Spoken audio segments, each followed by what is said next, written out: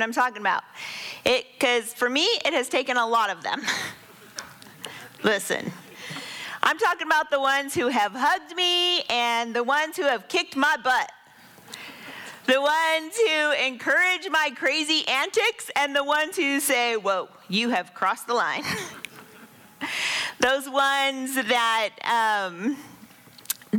tell me that I can do hard things. And the ones that say, Amy, you have something in your teeth. Listen, keep it up.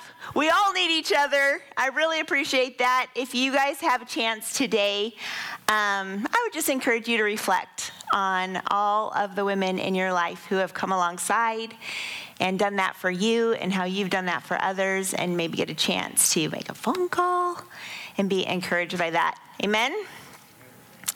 So we are currently in a series called Family Values. Family Values. The last 2 weeks, we have talked about how the two most powerful influences on the planet to display the heart of God to every generation are the family and the, yes, 3 weeks in, you guys got it. The family and the church.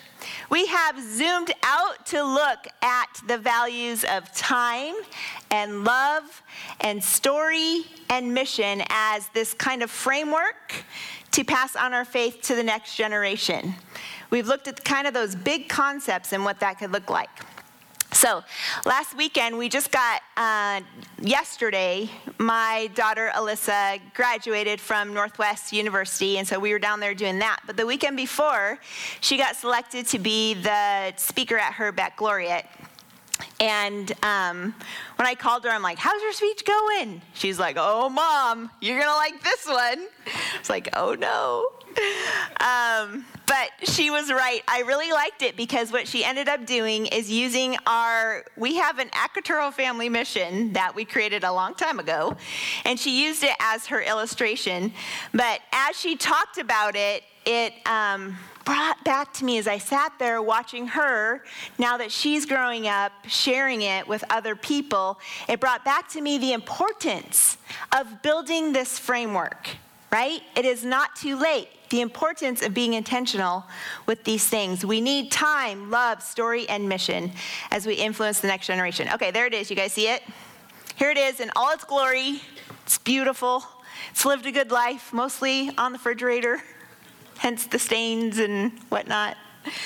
But this came about, like most of my best ideas, after I read this really good book about how to create a family mission statement.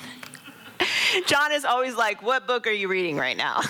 Because he's never sure what I'm going to get him into. So we took the kids to a cabin that our friends have, and between skipping rocks and looking for sea glass, we had mission strategy sessions. They were very serious. I had a whiteboard and my marker in hand, and John was saying, sit down and be quiet. Your mother wants to talk. Sit down. Beautiful picture, isn't it?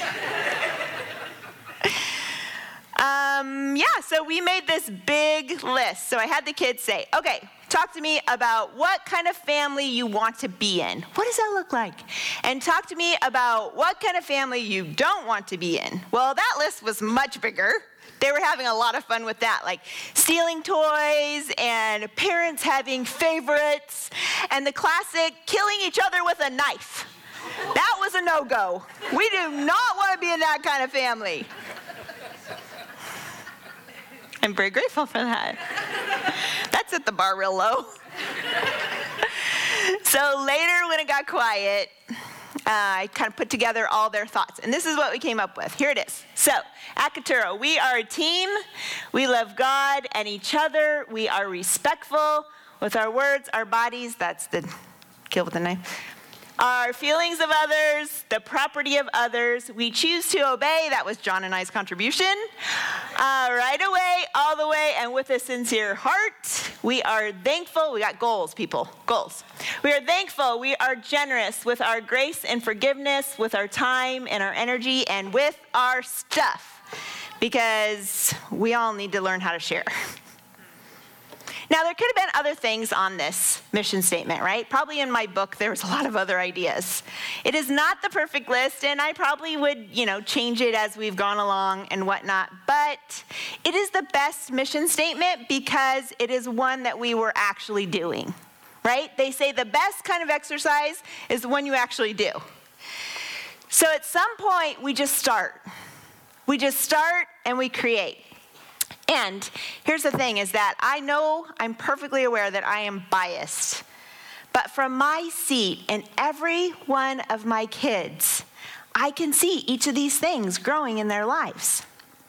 When we watched Alyssa walk across the stage yesterday, it came up. Do I want to take the credit for that? Oh, yes, I do. I want to take all of the credit. Is it mine to take? No way. No way. Why? Because God has loved each of them their whole lives. He has created them and invited them into his bigger story. He sent his son to die for their sins, and he has transformed them and continues to transform them by the power of his Spirit. Also, he sent reinforcements in the form of a tribe. And that is what we're going to talk about today.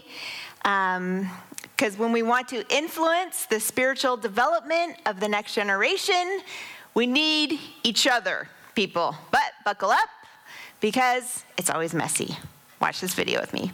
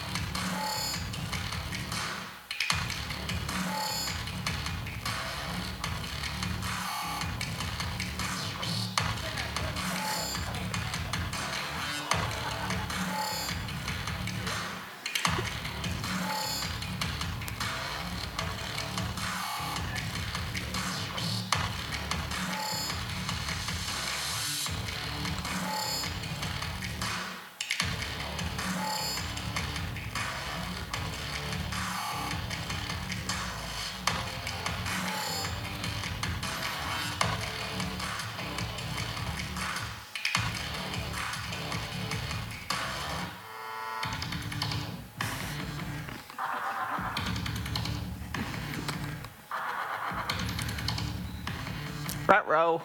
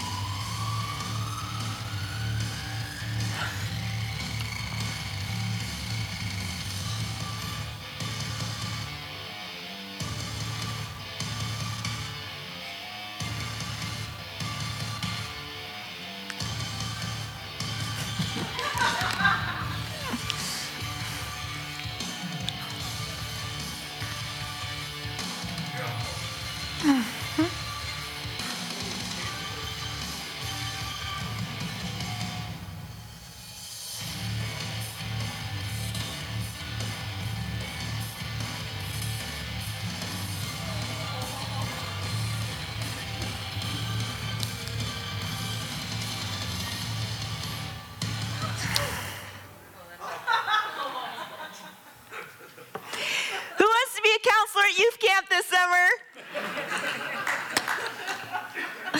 Listen, if you ever get the opportunity to unload a fully loaded can of silly spray on a kid, do it. 10 out of 10. I highly recommend it. Also, did anyone get anxiety from this video? Okay, together we're going to breathe in and breathe out. Influencing the next generation and helping them find and follow Jesus is guaranteed to take you outside of your comfort zone. But don't forget what we talked about last week. We are made for this. We are made for a bigger story, which is always about the mission to be the hands and feet of Jesus to the world. And it is always messy. Will you guys pray with me as we get started? God, I am so grateful that we always find you in the middle of our mess. That you are not afraid or far off from mess. Although you make perfectly created order, you also are in the middle of these places. And God, I recognize that you are here in this space with us. Will you open our hearts and our minds to hear from you today, Lord, as we take these next moments? Will you change us? We pray these things in your name. Amen. Amen. Okay, well, something all of us need is people. Humans need other humans. Everybody needs a circle.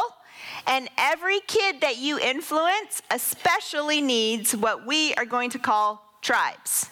So tribe is our family value today. What exactly is a tribe? There are a lot of definitions. It can simply be a group of people connected by something they have in common, their ideas, their experiences, their theology, a sports team.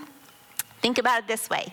We can define ourselves by tribe. So we can say things like, I'm a musician, I'm a believer, I'm a foodie, I'm a conservative, I'm a mom, I'm a student, I'm a biker, I'm a Democrat, I'm a reader. Tribes. So, but when someone finds a tribe over time, the role of the tribe plays in their life much more significant. It becomes much more significant. The tribe can have the potential to be like family or community. So for instance, John belongs to the 12th man tribe. Anybody notice? This tribe has played a significant role in his time, his emotional stability, and also our home decor. This beauty, you want to bring that to me? This is live and in person. This came all the way from Ensenada, people. Oh, yeah. This did not come alone. Oh, no. There was a Seahawks backpack. There was a blanket that, to John's great delight, is big enough to be on our bed.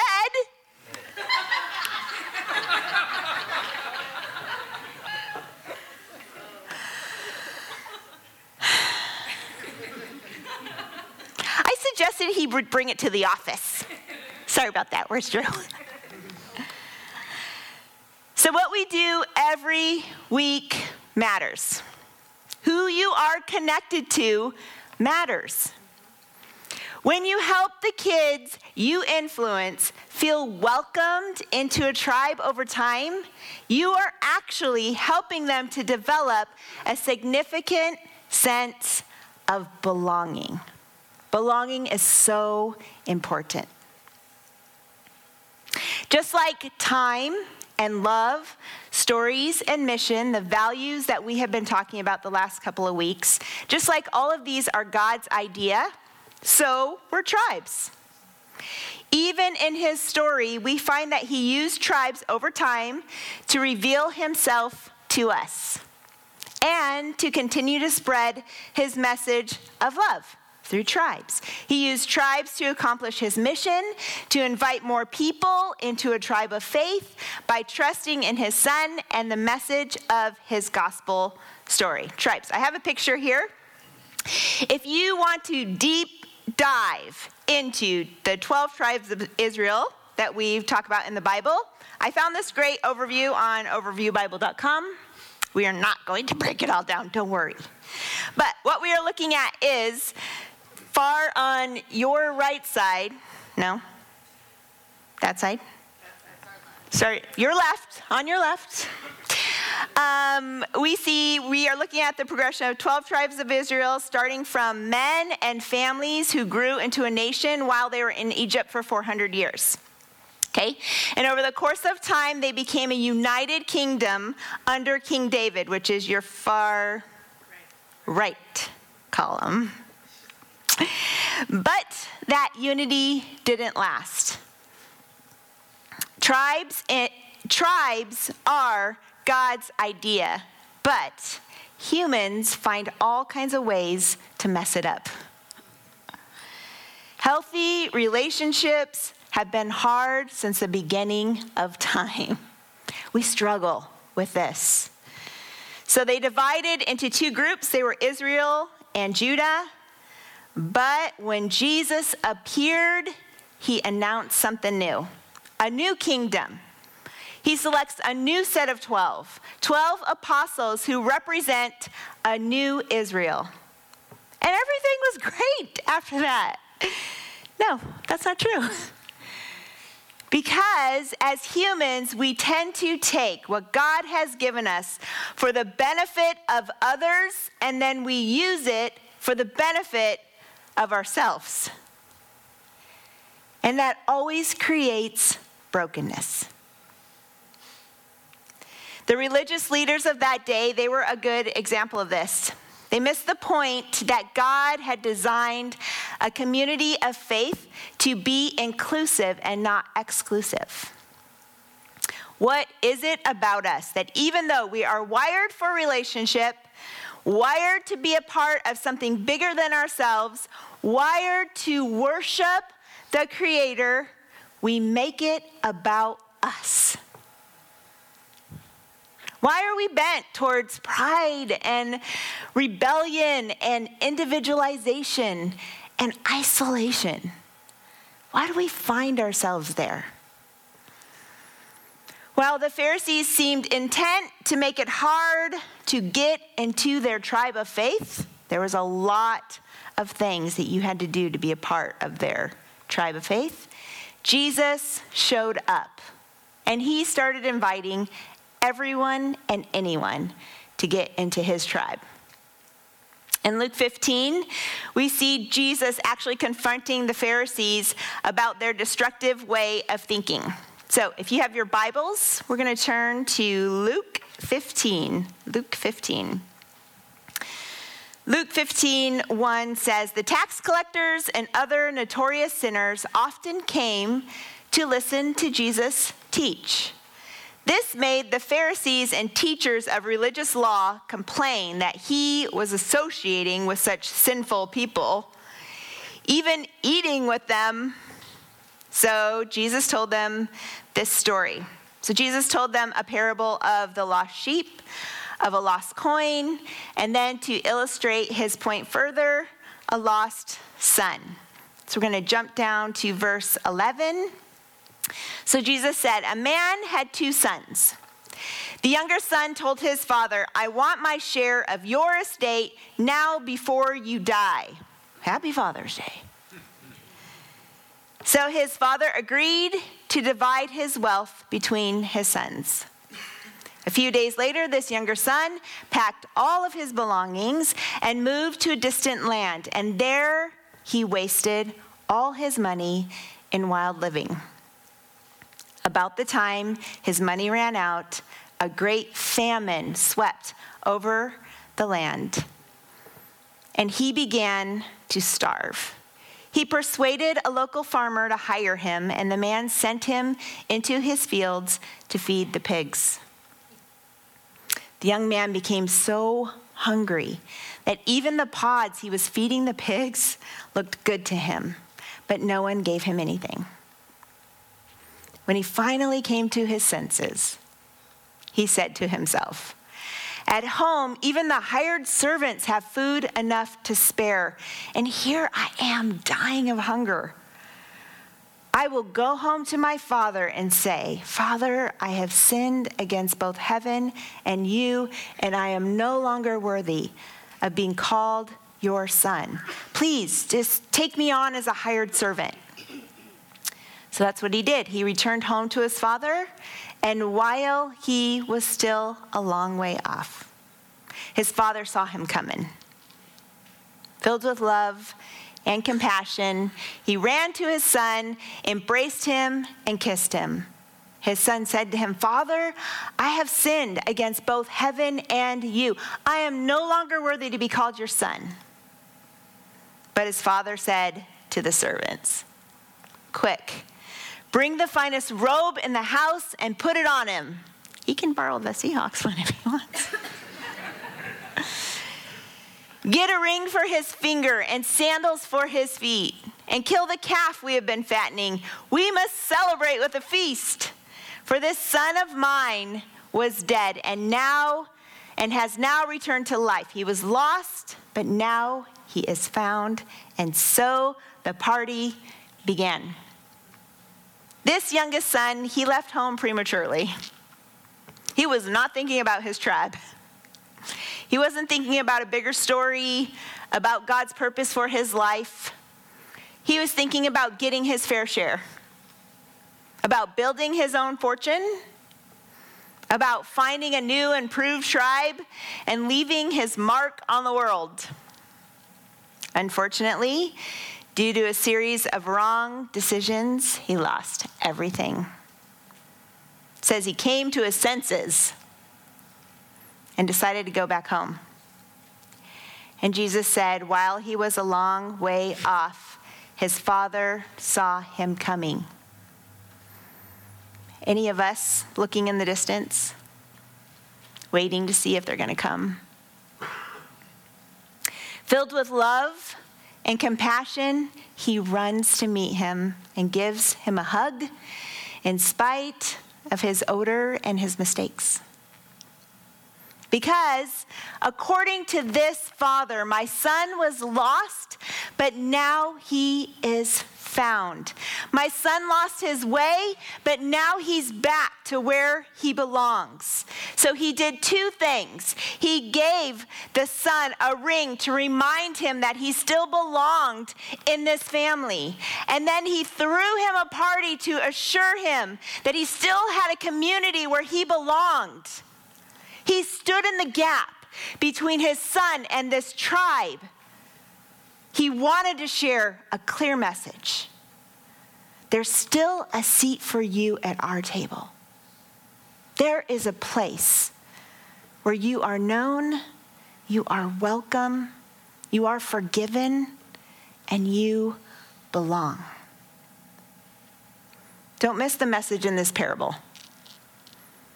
Jesus is revealing his heart in the midst of this crowd to the Pharisees, to everyone else who had come, who deeply needed to know that there was a place that they belonged. He's revealing his heart.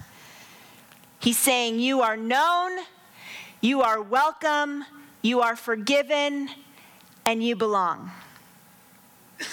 The idea of belonging is essential to our faith as Christians.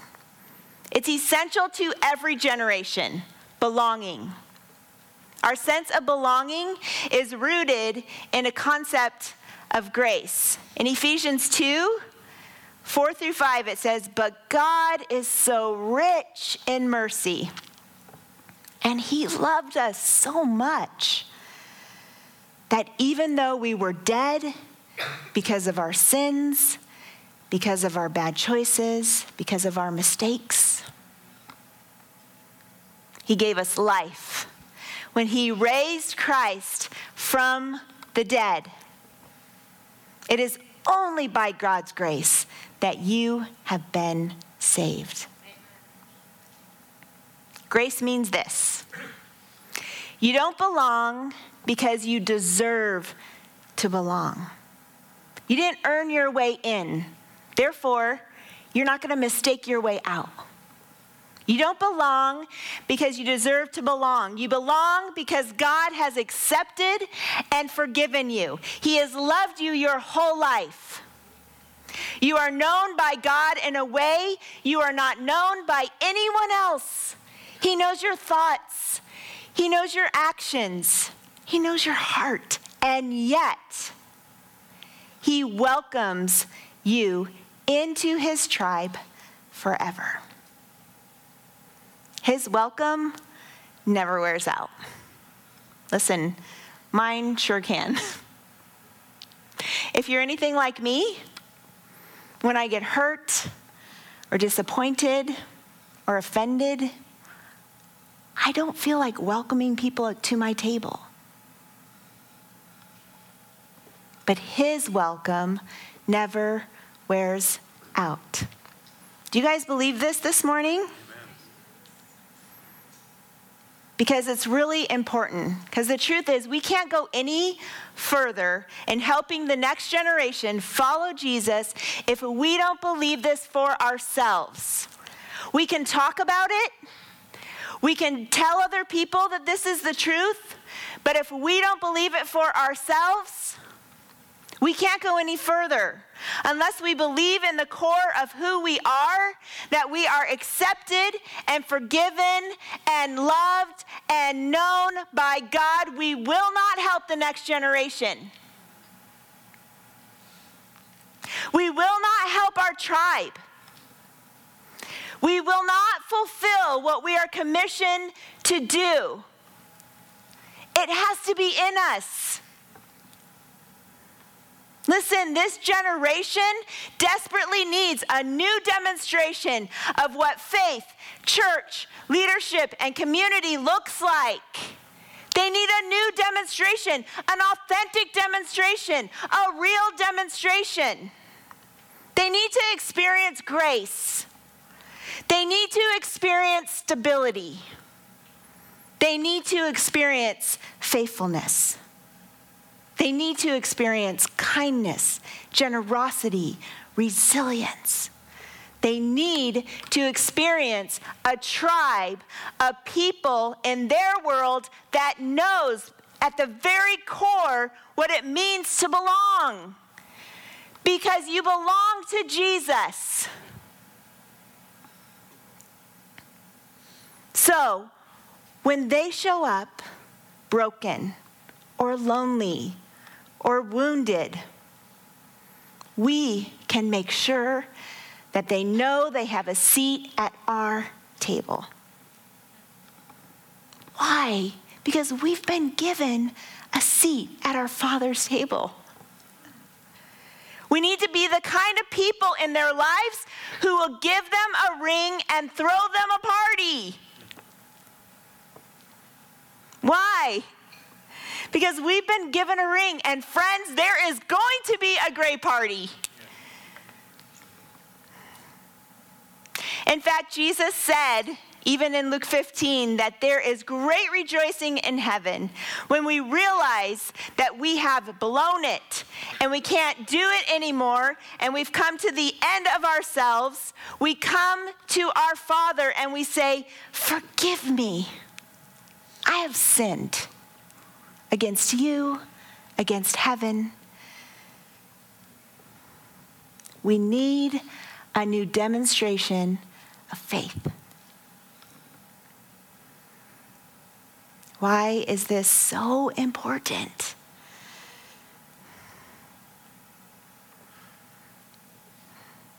This is so important because I've looked in the eyes of mothers, dear friends of mine, who their 15-year-old daughters are self-destructing.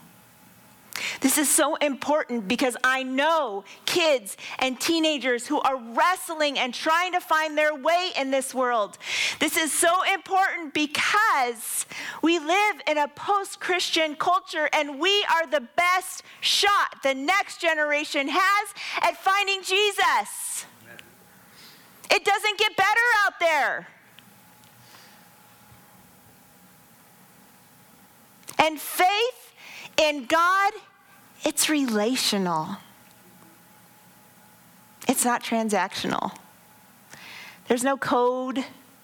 There's no formula. There's no guarantee. Just us, all of us, and a God who sacrificed everything to prove his love for us. An open invitation to sit at his table where we belong. Worship team, will you guys head up this direction? And for some reason, God chooses to use us. If it's up to me, I think that's a little risky. Are you sure, God, about this plan? He chooses to use us.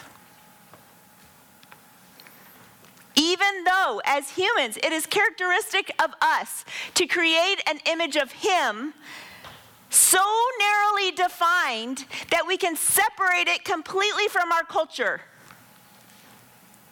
He still chooses to use us, even though we make Him like the good china. You know, He's valuable, but we only bring Him out at holidays.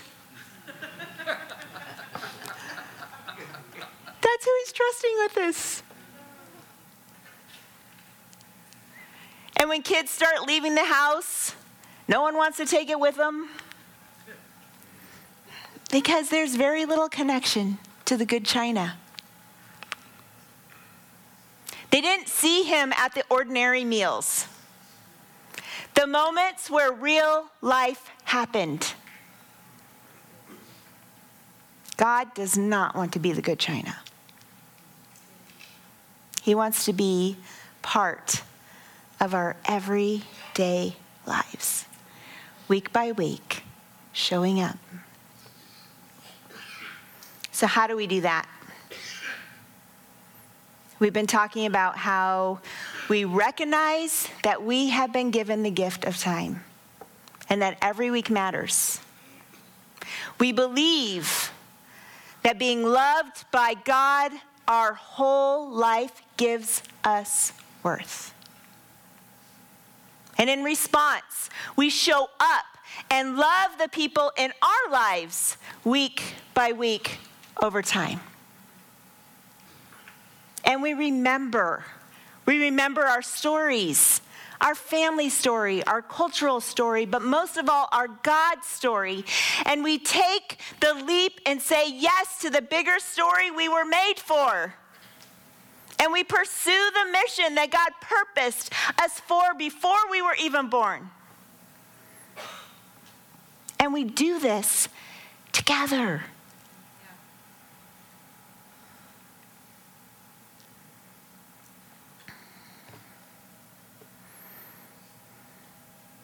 As a tribe that makes room for the lost at our table. Can we be a tribe that makes room for the lost at our table?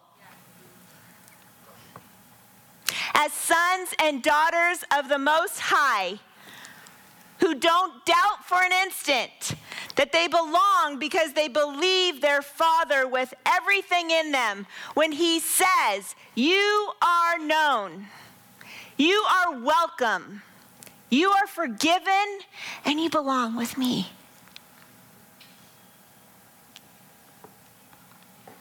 Will you guys join me as we pray?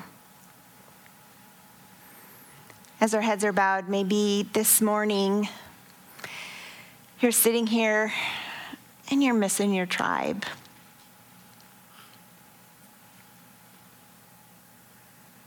Will you just let Jesus comfort you as you lean in? Maybe you've been staring out at the distance for a while, waiting for them to come back home, waiting for someone to come back home. And you are willing to give them a ring and a party. You're willing to stand in the gap with your tribe for them. Hang on. Our God is faithful, and He is at work. Or maybe it's time. Maybe it's time that you remember that God always welcomes you back, and so you decide to forgive and you welcome that person back to your tribe that has hurt you, that has offended you. Maybe it's time to reach out and welcome them back. Or maybe it's time to make some room, because I know that there are people even in this room who have been praying for a tribe to be a part of. Maybe it's time for you to put that leaf in your table Put a couple extra dishes on the table. Make some room for people in your life. And it's time, church, for us to be a new demonstration of what faith and church and community and leadership looks like. It's time. It's time. It's a new wine. All the crushing, all the pressing, all the hard things. Listen, it's making a new wine. We're in a new season. It's time to open our doors. It's time to welcome people back in. It's time to step out in faith. It's time. Because there's a whole generation that counts on it. God, we are so grateful that you are present in this room. We are grateful that this message, that it's time, is from you and it's for right now. We are so grateful for the incredible history we have with you, that you have given us story, that you reveal yourself through tribes, that you give us each other to learn how to forgive and how to love and how to be resilient and how to accept one another. God, if there's a place in us that we have been doubting, if there's a place in us that we have been feeling like we don't belong, Father, change it. Reveal yourself. Fill us with your Spirit, Lord, that we can put that to rest. Father, I pray that you would give us eyes to see the people around us, that you would again remind us the things that you have given us are for the benefit of others. Lord, if we have taken those things and kind of applied them to ourselves, I pray, Lord Jesus, that you would re-inspire us, re-show us that we are made for a bigger story. And it's too small to make it about ourselves. Help us to step into what you are calling us to as a church, as families, as a community.